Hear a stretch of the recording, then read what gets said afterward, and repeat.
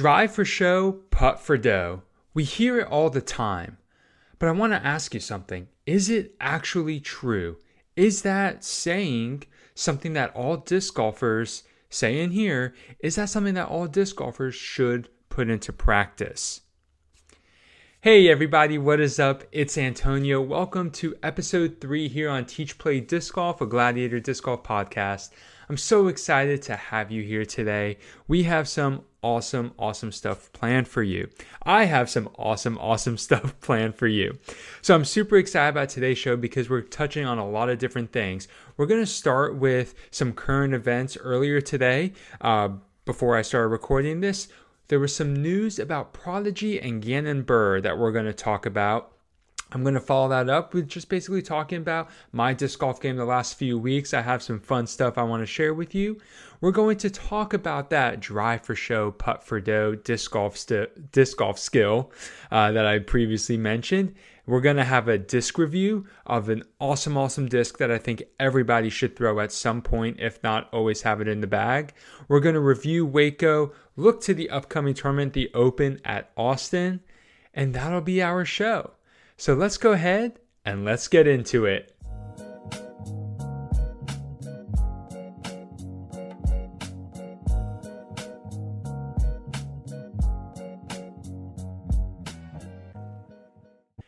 Okay, so earlier today, I saw some news about Prodigy and Gannon Buhr, and it's some pretty interesting stuff to say the least. So basically, UltraWorld had an article, Charlie Eisenhower, I believe it was, dropped an article, and I'll put the link in the description below, dropped an article about Prodigy dropping their request for a restraining order against Gannon Buhr, preliminary injunction, and a hearing. So all those requests were dropped, which is fairly interesting.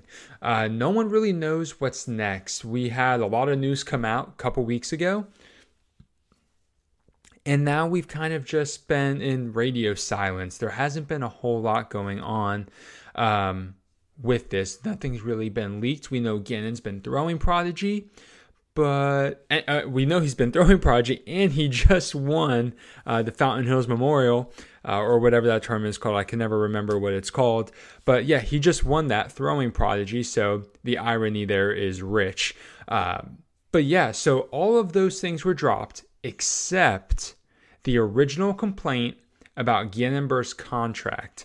So that is still pending. That there hasn't been given a date for any court hearing on that or anything in regard to that. That whole thing is still pending. So I think this is going to stay behind closed doors like it has been. We haven't really heard any news for the last few weeks.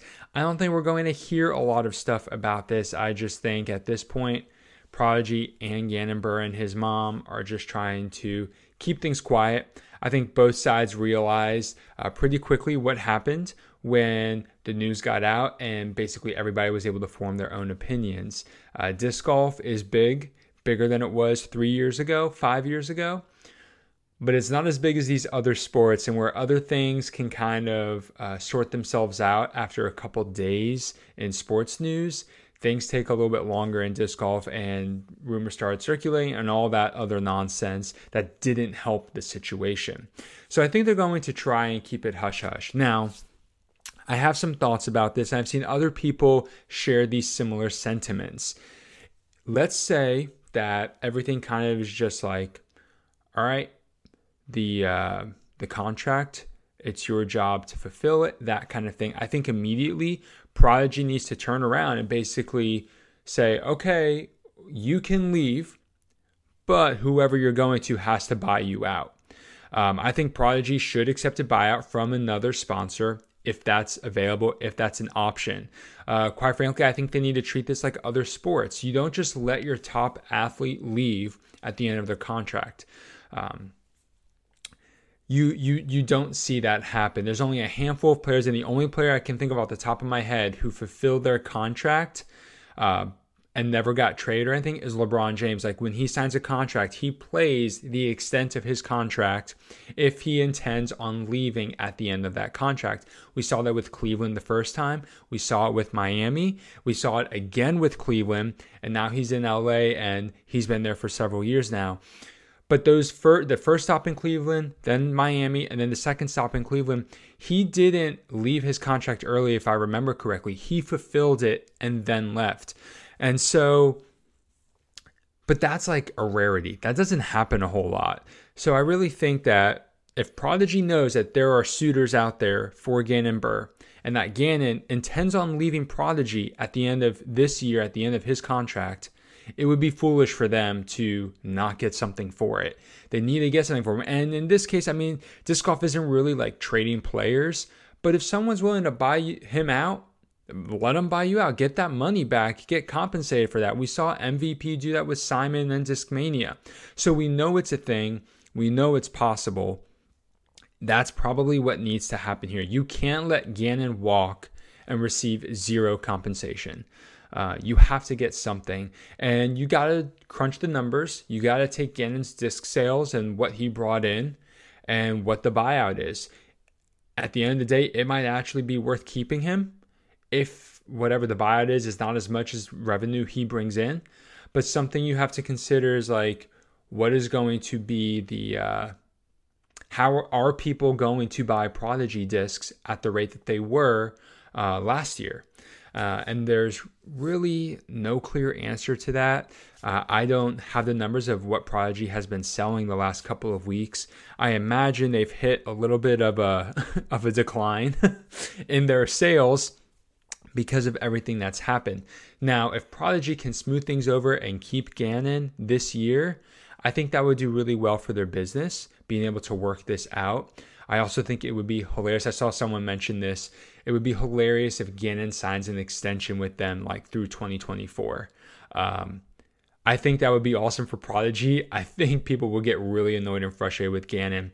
But if anything about this whole situation, I've learned that Gannon, or I hope I should say that Gannon has learned how to do business. Obviously, there's a lot more to business than what he's experienced for the last month or so. But this is experience that you really don't want to have. And hopefully from here on out, he has an agent to represent him and deal with these things. Obviously, there were a lot of unknowns. The fact that he was still in high school, traveling the country as a high schooler, competing at an incredibly high level, winning USDGC. These are not things that Prodigy or even Gannon and his family probably predicted. They would have loved, obviously, for it to happen, and it did happen, but they didn't predict these things. And so I hope Gannon Buhr and his family have learned, like, this is not a good situation for him to find himself in professionally and legally, like with contracts and everything. So hopefully he gets an agent soon. I don't know what stipulations there are for agents and minors, but as soon as if there's a thing with that, hopefully as soon as he turns 18, he can get an agent, because that would be super helpful, and that would help him with a lot of this and be able to keep his emotions out of play. That's one of the biggest things we see in sports, and the benefits of agents, keeping the athlete's emotions out of it and just keeping it business. And honestly, that's basically, I looked up some Drew Gibson stuff because we talked about it last week with all the hoodies and all that kind of stuff. I didn't really see anything new, nothing really to share there. So I want to just spend a few minutes and share with you guys some stuff that I've been dealing with in a good way with disc golf. I got to say, the month of March has probably been some of the most fun disc golf that I have played in a long, long time. Obviously, Teach Play Disc Golf is brand new. There's that excitement. It's a lot of fun. I enjoy it. But actually playing disc golf has been so much fun. And I just want to be open and honest about this. I really think it's because I'm not stressing about creating tutorials and videos of that kind. I'm creating content still, but the format is different. It's simpler, honestly, for me. And it's just helped me, one, enjoy my life more. appreciate my time with my family, have more time to spend with my family. But also going and playing disc golf is so enjoyable. I used to only be able to get out once, maybe twice a week, and feel like I had to record either, with the DSLR or with my phone and record throws. And today I went and played, and I brought my tripod with me in the car, but I decided to leave it because I looked around and the course was pretty busy, and I didn't know just how many times I was going to get to throw some second shots and really film. In retrospect, I could have, but at the same time, I really enjoyed not worrying about it. I just got to play, and disc golf has been so much fun. I'm reminded from the last couple of weeks this month, just how much I love this game and why I honestly fell in love with it in the beginning. Because I'm just able to get out and throw plastic and work on my game and just see such growth in my game. It's crazy how much my backhand has improved just in 2023, but let alone since I moved to Tennessee. I think I've talked about this before on the show where moving here, something clicked for me. I think the change of scenery just gave me a fresh start, and that has really helped. And it has been awesome just playing. So I've really enjoyed it. Today I went to Crockett Park. I know most people who are listening to this have no idea the courses I'm talking about. I will say I do share a lot of video from these courses that I do mention, so you'll get to be familiar with some of them, like in YouTube Shorts and Instagram Reels. But I was at Crockett Park earlier today, and I shot a pretty good score. I was pretty happy with it. I did throw some second shots, and honestly, I even counted some of those second shots as throws for my score. So yeah, my score is a little inflated by maybe one or two strokes. But you know what? I had so much fun, and I was working on things, and I was trying to reflect the progress, and it was just a blast. Like I've mentioned before, I played 95% solo rounds, and I'm okay with that. It doesn't bother me, but I was so happy to be out there. I was slinging some mockingbirds. I was throwing the Comet, which is the disc that we're going to review today. And so we'll get to that in a little bit. But oh man, I'm just loving my bag and how it's coming along this year, and just a lot of really, really cool things. So I'm having a lot of fun playing disc golf this late winter, early spring, and I hope you are too. I want to hear about your disc golf journeys. I want to hear your progress. I want to hear your excitement. So feel free to leave a review on this episode or message me on Instagram. Let me know how your disc golf journey is going. I want to hear about it. It's so much fun, and it's so exciting to hear from you, to just know that you love this game as much as I do and your progress with it. So let me know about that. Okay, so we hear drive for show, putt for dough, and I just got to ask, is this saying true? Drive for show, putt for dough. Is it actually true? Yes, putting is where you make your money, so to speak. Putting is where you really improve and get better.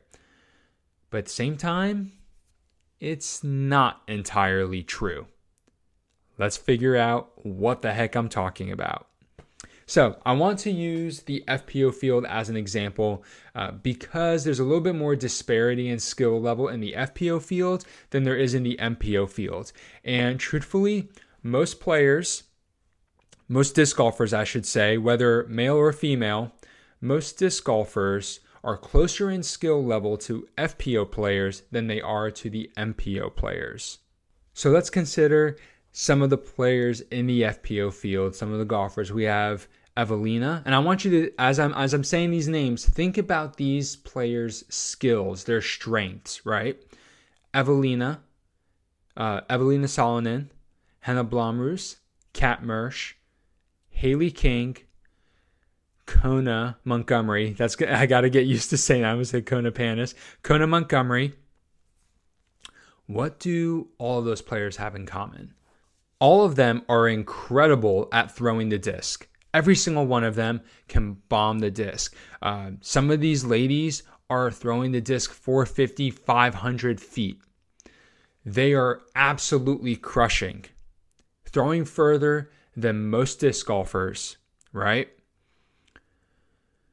But that is all their strength. What is their weaknesses? And they all have varying levels of weakness with this, but they all struggle with putting.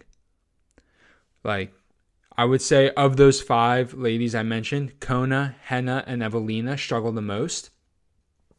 But I've seen rounds where Haley King and Kat Murch can't really putt. Like they're driving pretty well, they're approaching pretty well, but they're just not making their putts. They're just off. They're not consistently good putters. So, Kat and Haley King are not the worst putters on tour. They're not even necessarily bad putters, but they're not exceptionally great putters. So now think about these next 3 women I'm going to name, some of their strengths. Kristen Tatar, Owen Scoggins, Katrina Allen. All of them throw really, really far. Well, except Owen, and we'll talk about her here in a second. But they throw pretty far, especially Tatar and Kat. They also have been putting really consistently, especially Katrina Allen. I mean, I remember watching rounds where Katrina Allen was missing 10-foot putts. She was the most popular player to have the putting yips. She figured it out, right? Tatar seems to always be really good at putting, even if she has a span of a couple holes where she's just not locked in on the putting green, she figures it out. Own, one of her strengths is putting, but more than that, she's always consistent. She doesn't make a lot of mistakes. All of these players play consistently, especially for the last year and a half. So I want to ask you guys now, as you're listening to this, of these 2 groups, the first group, we had Evelina Salonen, Henna Blomroos, Kat Murch, Haley King, Kona Montgomery. Second group, Kristen Tatar, Owen Scoggins, Katrina Allen. We're talking about drive for show, putt for dough. Which of these 2 groups wins more? Which of these 2 groups is on the podium more?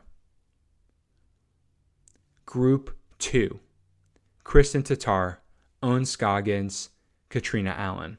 Obviously, the 3 of them are better putters than the Group 1 ladies overall. So putting is a huge advantage and can help you score better than your competitors, especially when it matters. But I want to argue something here, because I said, yes, drive for show, putt for dough. Yes, it's true, but there's also something about it that's not true. Its helpfulness only goes so far. Putting's helpfulness only goes so far. And remember, I mentioned that we talk about Owen Scoggins, and that's what I want to bring up. Owen is an awesome player, a great player. She plays so smart. She is consistent. She doesn't make a lot of mistakes.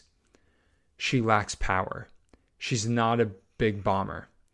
And 3, 5, 20 years ago, did it matter in the FPO field if you had a lot of power or not? I mean, even now, if you can putt 70, 80% in the FPO field, you will probably finish like top 5, top 10 in every event, minimum. You might even win some, okay? But the thing is, when you look at the field and how it's growing, and how we have young women like Caroline Henderson, who are throwing just as far, if not further, than Owen Scoggins already, and is working on the approach game and the putting, and that just comes with more experience in high-pressure situations.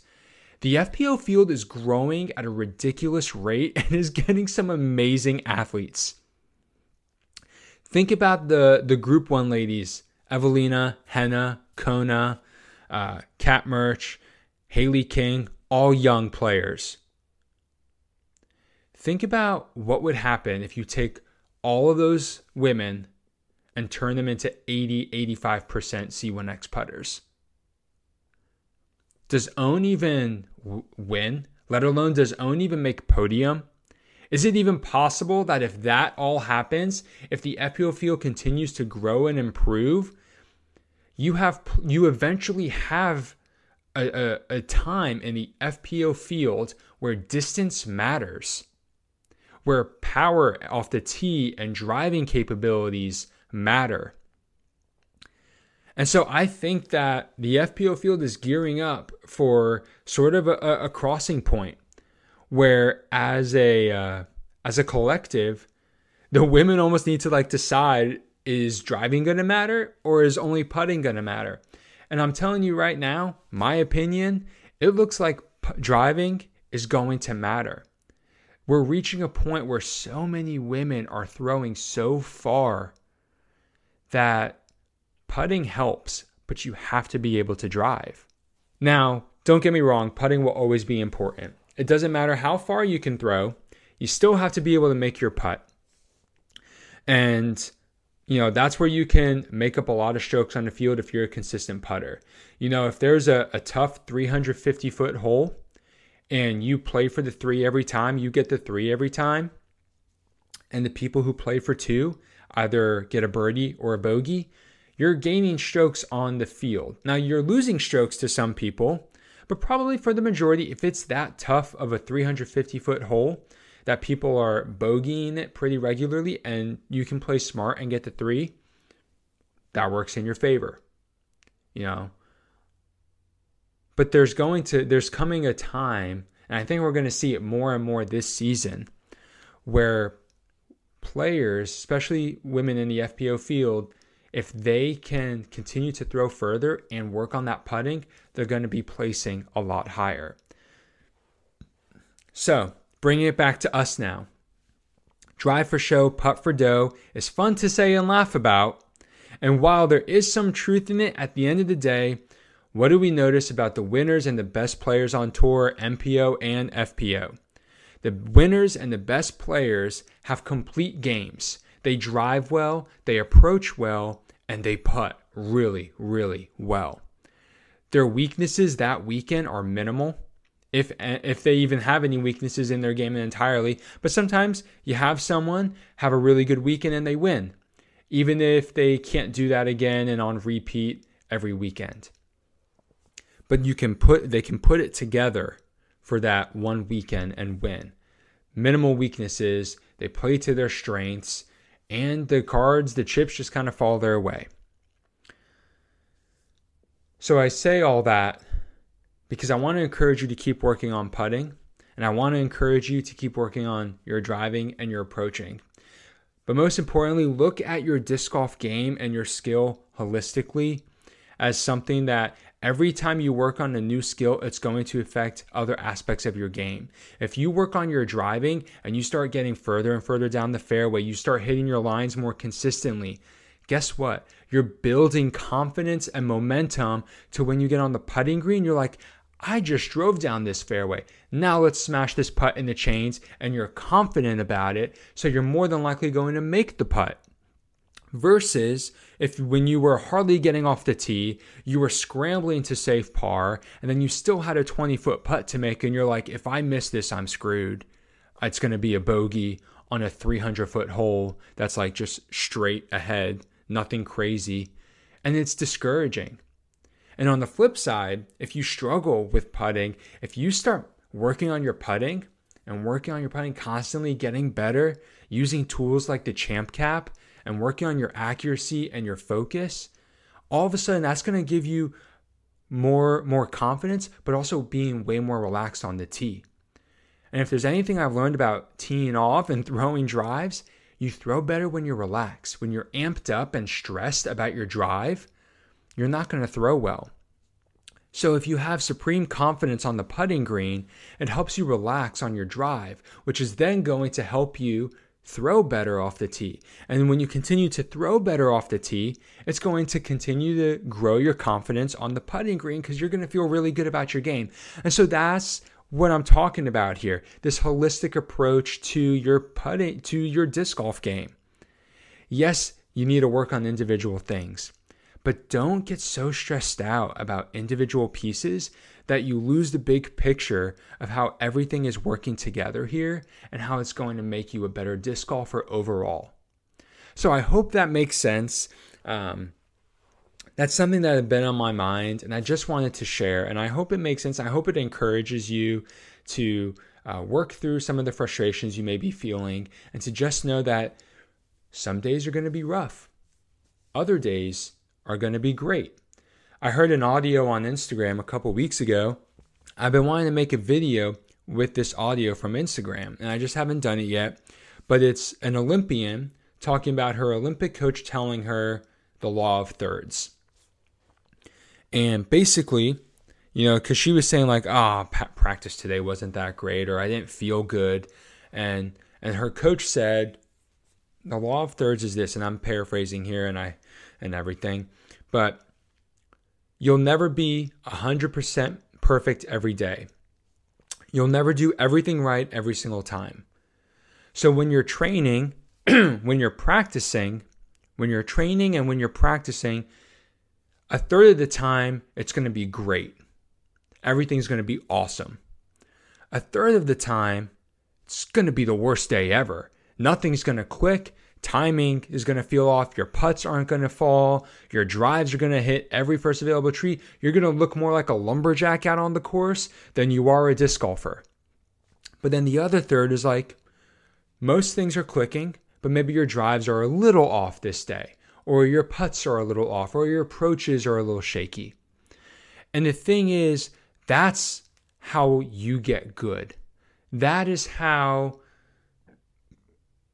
Olympians and the best disc golfers improve. If you only have bad days, you'll lose motivation to get better.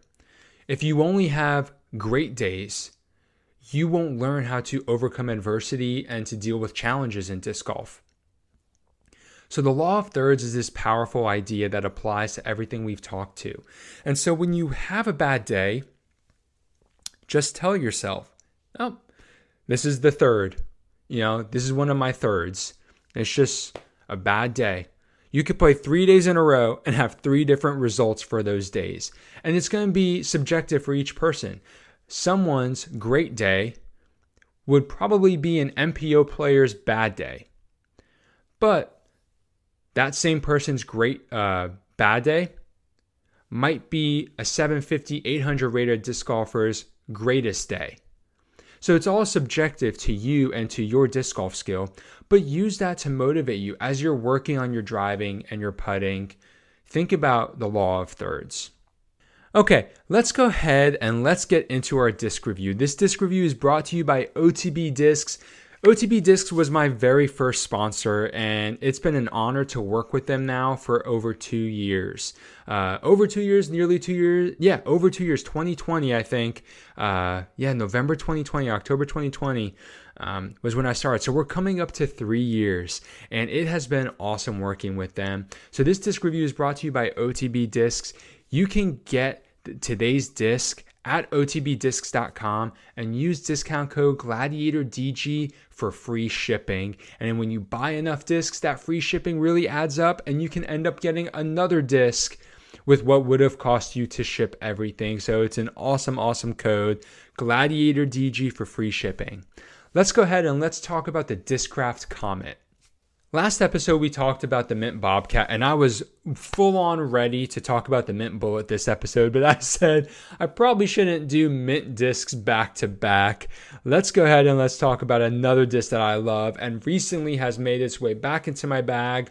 I traded for a couple of them and just fell back in love with this disc. The Discraft Comet is a slow, neutral to understable mid-range. It's 4 speed, 5 glide, -2 turn, and 1 fade. Discraft makes the Comet in a variety of plastics, and you have some signature series Comets out there as well.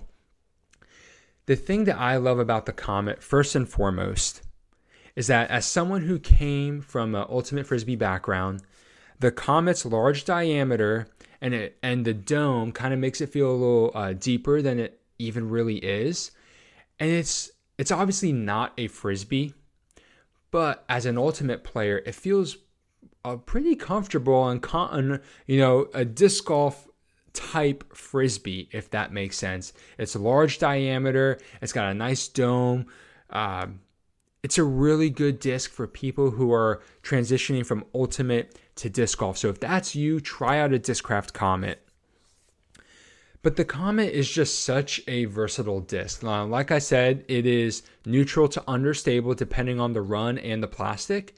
all of them will beat in to be super flippy if you throw it long enough. It is because of that, it is so good for all skill levels. It's a 4-speed disc, which means it doesn't take a lot of power and honestly skill to throw. It will fly nice and straight. And if you're brand new or don't have good form, it will have a little bit of fade on it, but it's going to be controllable. But it's also understable enough to fly nice and straight.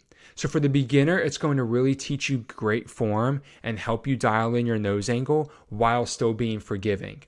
For the more intermediate, advanced, and professional level players, this is a great, versatile, neutral to understable mid-range that's going to give you beautiful hyzer flips, panning and hyzers, and just really great control in the woods. One of the most popular players to throw the Comet is Michael Johansson.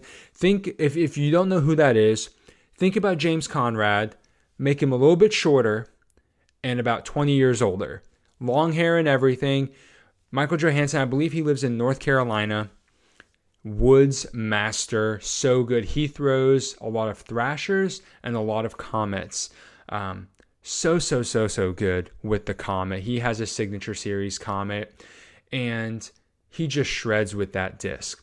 The Comet is great for hitting your lines and navigating through the woods, but because of its glide, 5 glide, it is also great for open courses.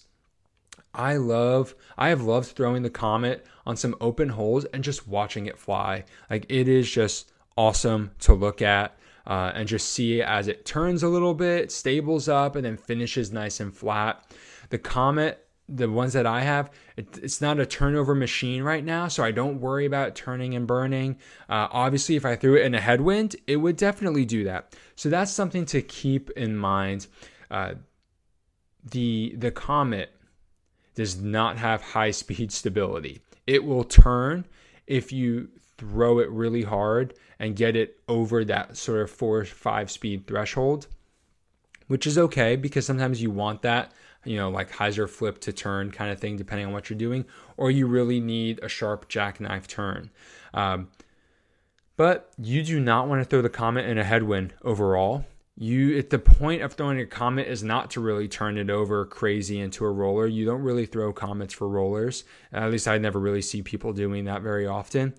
The point of the Comet is to glide down the fairway, to take advantage of its glide, of its straight flight, and of its consistency that you get with it when you throw. Throwing it in a headwind will ruin that for you. Also, this disc, the hand feel is a little strange. It's going to take some getting used to. If you've thrown a rock, an end of a rock, it's a kind of like the rock in hand feel, still a little different, but kind of like it. It's not as smooth as something like the Discraft Meteor or the Soul. Those are even flippier based on flight numbers out of the box, but the Comet is better than those in my opinion because it's not too flippy that it's hard to control. You can really get a nice consistent flight out of it. But here's one of the biggest detriments to the Comet. It is gross to forehand. It does not feel good throwing the Comet on a forehand for a couple reasons. The dome, the nose of the disc just feels weird, kind of in that in the webbing between your index finger and your thumb. It just feels weird. It doesn't come off the hand super clean. You can physically forehand the Comet, but I would not recommend it. But overall, I strongly recommend the Comet just as a disc to throw. I like it a lot. I threw it a bunch today when I was at Crockett Park, and I had a lot of fun watching it fly. I haven't thrown one in a while, so I'm like having to relearn how to throw the Comet. But when I have a good throw with it, I'm just like, man, why did this disc ever come out of my bag? And I don't know why, but it did, and it's back. And we'll see how long it stays in the bag. But this disc is great for all skill levels. I strongly recommend it. It comes in so many different plastics. Talk with people who throw the Comet. They can give you some insight into some plastics and different runs. Because there are some like Z runs that were flippier than it's kind of supposed to be. And then there are more like neutral runs like it's supposed to be. And then you have the Michael Johansson ones that I think are a touch more stable. So it might be more like -1 turn. But obviously, as you season that, it'll start to turn for you a little bit more. But that's the disc brought to you by OTB Discs. If you want to check out a comic, go ahead and head to otbdiscs.com. Use discount code GLADIATORDG for free shipping. All right, let's go over Waco. And I have one word for Waco. Wild. That was some of the best tournament golf that I have watched in a long, long time. The coverage was great for the most part. The coverage was great, and the competition was incredible. Both MPO and FPO really came down to the wire, to the last 1 or 2 holes in different scenarios. It was just so much fun to watch. The energy was there, and what's great is that I think this was only the second Elite Series on the Disc Golf Pro Tour, and so the fact that the competition is already this hot, it's just so exciting for what we can expect the rest of the year. The MPO field, we'll start with MPO, was very, very, very close to the very end. In the end, Kyle Klein pulled through with the win from the chase card with a -13 final round, which is just absolutely bonkers. Like, when you think about Paul Macbeth throwing -18 several years ago, there were some soft par 5s. I'm not saying that the -13 is comparable to the -18, because -18, regardless of the par, is still incredible, because nobody else did it. It wasn't that easy to do. But -13, I would say, was probably close to like a -15 or 16 on that layout where Paul threw -18. So what he did at -13 is absolutely wild. It was so close going into the final round. You had so many players in contention, and we'll get to scores here in a little bit. But you had so many players who were in the running and could potentially win Waco, which is just awesome. That's what you want going into the final round. You don't want a final round of a tournament to basically be a blowout. You want at least 2, 3, 4 players in the hunt. It just makes it way, way more exciting. In all of that excitement, though, I got pretty annoyed at the very end. Kyle Klein birdies hole 18. Birdies hole 18. Finishes at -31 under. Adam Hammis was the leader going into the final round. I believe he needed to birdie hole 17. He didn't. So then Kyle basically had a 1-stroke or 2-stroke lead. I'm forgetting the numbers now off the top of my head. But ultimately, Adam Hammis going into hole 18 needed to ace it. He needed to ace it to tie, so he was 2 strokes down. Now, this is a 400-foot hole. Adam Hammis definitely has enough power to do that. I was so like, oh my word, is this going to happen? Is like, Adam has power, he has accuracy, he has control, and then he's on the tee pad and he's getting ready to throw, and then the coverage blacks out.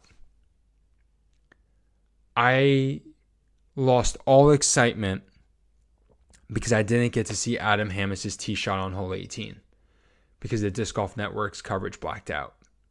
And I know some people said like, oh, but they replayed it afterwards. I'm like, but it's not live. Even in the commentator's voice and how they're covering the replay, you can tell it doesn't go in. You can tell he doesn't tie to push a playoff. And it was just so frustrating to have that happen, because it was like, I wanted to see it happen. And even though it didn't happen, not seeing it not happen was just like, well, I didn't even finish watching the hole. I was just like, well, I know Kyle Klein wins now, and so I turned it off. And so that was annoying. Maybe I'm just being a little grumpy about that. That's definitely possible. But I was just annoyed about that. The Beast overall, it beat some people up. When you look at the scores, you had a lot more MPO players shooting over par on the weekend than I think we'll have close to like probably more than any other course, maybe Idlewild, especially given the conditions at Idlewild. It might have more players shooting over par there, but there were a lot of players shooting over par. They didn't cash, but just way more than I was expecting. And then you have FPO, and I love that FPO was just as wild of a finish, was just as hotly contested and competitive throughout the entire weekend. This was the first tournament that Kristen Tatar played this season in the States. She just came over from Estonia. Waco was her first tournament of the season in the States on the Disc Golf Pro Tour. Which, just thinking about that, like, you didn't come early and play like an easy A tier or something to kind of get in the groove of things. You came to America, you showed up at the Beast, and then you won. Like, can we just think about that for a second and just appreciate how good she is? Like, it is absolutely insane. And as excited as I am for Kristen and happy for her, I would have been so happy for Ella Hansen if she pulled it out and won. She had a 3 or 4 stroke lead going into hole 15, and she lost by 1. She just completely melted down and collapsed. I remember, I think, who was it? Valerie on the commentating with Terry Miller. Valerie Doss was basically, I think she was saying that Ella has never won an event. Not just like a Disc Golf Pro Tour event, but like ever won an event. And so she was on the brink of winning her first event. And that just shows you how hard it is to win your first event, to win your first title, to win your first world championship, your first USDGC. Your first anything is so hard to do because you don't know how to do it yet. And I know that's like, well, yeah, that's why it's hard, because you don't know how to do it. But like, winning requires something different than just playing well. And Ella played really, really well, but she hasn't quite learned how to win yet. And there are a couple things that you could point to that she went OB on hole 16 when it was like if she had not gone OB on hole 16, she probably would have been fine. And then she went OB on hole 16. Then she went on OB on she went OB on hole 17 as well. Then she went on OB on hole 18 as well. And so just a lot of mistakes driving off the tee. And that's why, a lot of our conversation earlier in the show was talking about like, yeah, putting for dough is important, but guess what? Ella lost money because she couldn't drive. So driving isn't just for show. Driving's also to make your dough. It's important to be able to drive and get off the tee. It's important to be able to approach the basket cleanly. Because if you don't, you're going to suffer the consequences of that. Because if you can't get off the tee, you put all that pressure on your putt. And that's what was happening to Ella. She wasn't getting off the tee. Everything was stressful. She couldn't relax. And not that she needed to coast because Kristen was charging, but it's really hard to make up 4 strokes in 4 holes when you're the person who's trying to make those strokes up. Because all it takes is for you to have one mistake, or even if Ella played 3 of the 4 holes poorly and gave up 3 strokes, she still had 4-stroke lead. She still would have won by 1. And so it's just like Kristen did everything in her power to stay in it. And then she just continued. She had the momentum and she had no stress. The stress was not on her whatsoever because it was all on Ella, given the situation, given the context. So it's unfortunate for Ella that she didn't win. It's unfortunate that it ended the way she did. But I am so grateful for 2 things. One, that she had that support system around her. I don't know if you've seen the picture floating around social media, but some of her closest friends embraced her in a hug. And I thought that was really sweet and kind and just supportive, knowing what winning would have meant to Ella, but then also just knowing that these players are forming some amazing relationships on tour. So it's just great to see that. But I also hope that she learned something from this, that she is now hungrier than ever to get back out on the course and to win, and that she now has an inkling of what it requires. And in a sense, it's not as hard as she maybe thought it was. Like, winning is hard, yes, but being as close as she was to winning, she probably realized I had it. I was doing that. I was getting off the tee cleanly. My putting was good. And even when it was shaky in the final round at times, my putting, my driving was still so good and consistent up until hole 15 and 16. It was so good and consistent that it kept me in the lead. So she's right there, and I really, really, really hope that she gets her first win, Disc Golf Pro Tour win, and just a win in general. That would be awesome. Now, a name that I haven't mentioned at all on the show yet. This is the third episode. Haven't talked about this FPO player at all.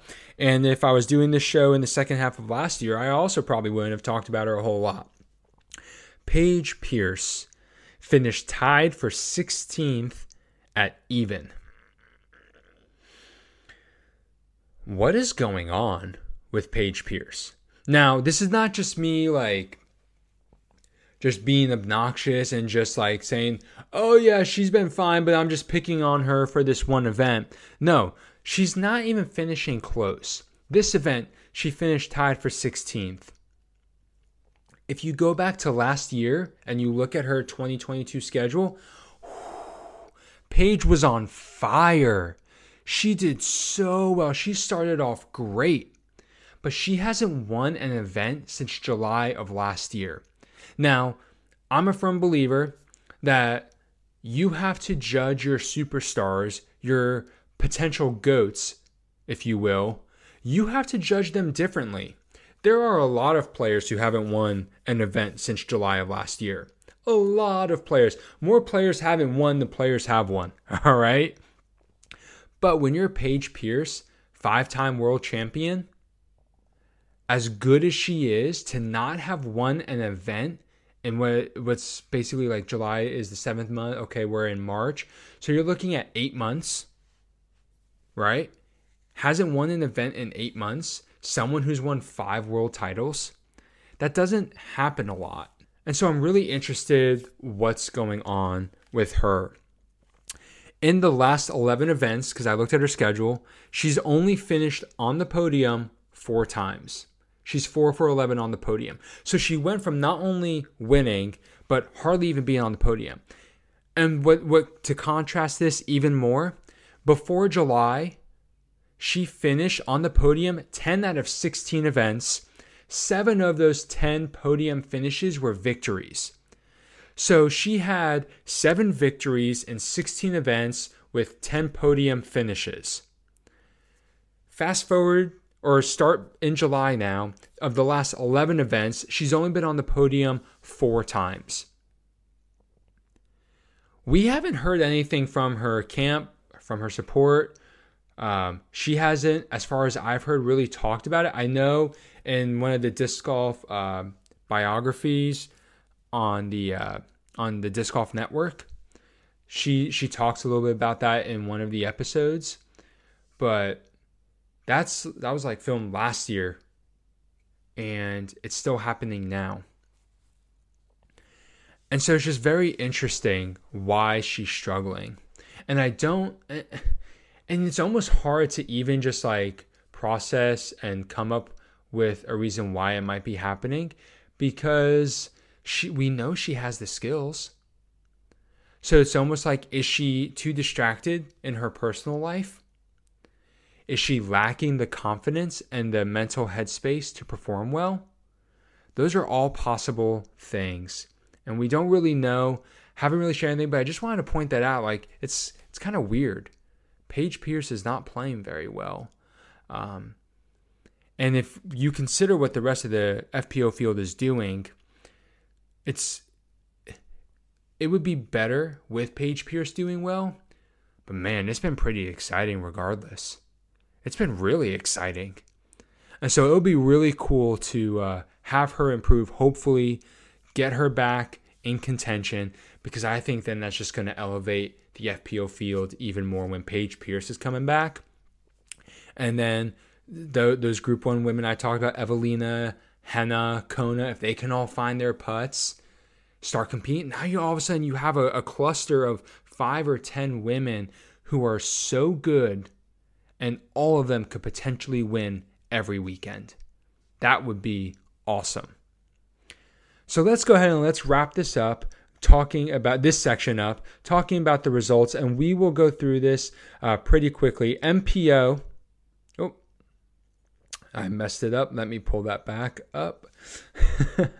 So MPO, we had Kyle Klein winning at -31. Adam Hammes, second, -29. Tie for third with Cole Redolin and Calvin Heimberg at -28. Don't know why I couldn't say his name there. Kevin Jones in fifth at -27. James Conrad sixth, -26. Tie for seventh with Kale Leviska. Matty O at -25. Both of those tied for seventh. Ninth place, Nate Sexton, -24. And then a tie at 10th with Joel Freeman, Bradley Williams, and James Proctor shooting -23. So 9 strokes between the top 10 places. Let's go ahead. And then what's interesting is Paul was on the lead card, Paul Macbeth. He finished 13, tied for 13 at -22. Paul did not have a great final round. But that's what happens sometimes. Now, there weren't as many over par. I looked earlier and it looked like there were a lot more. There weren't nearly as many over par players, but still more than I would have anticipated.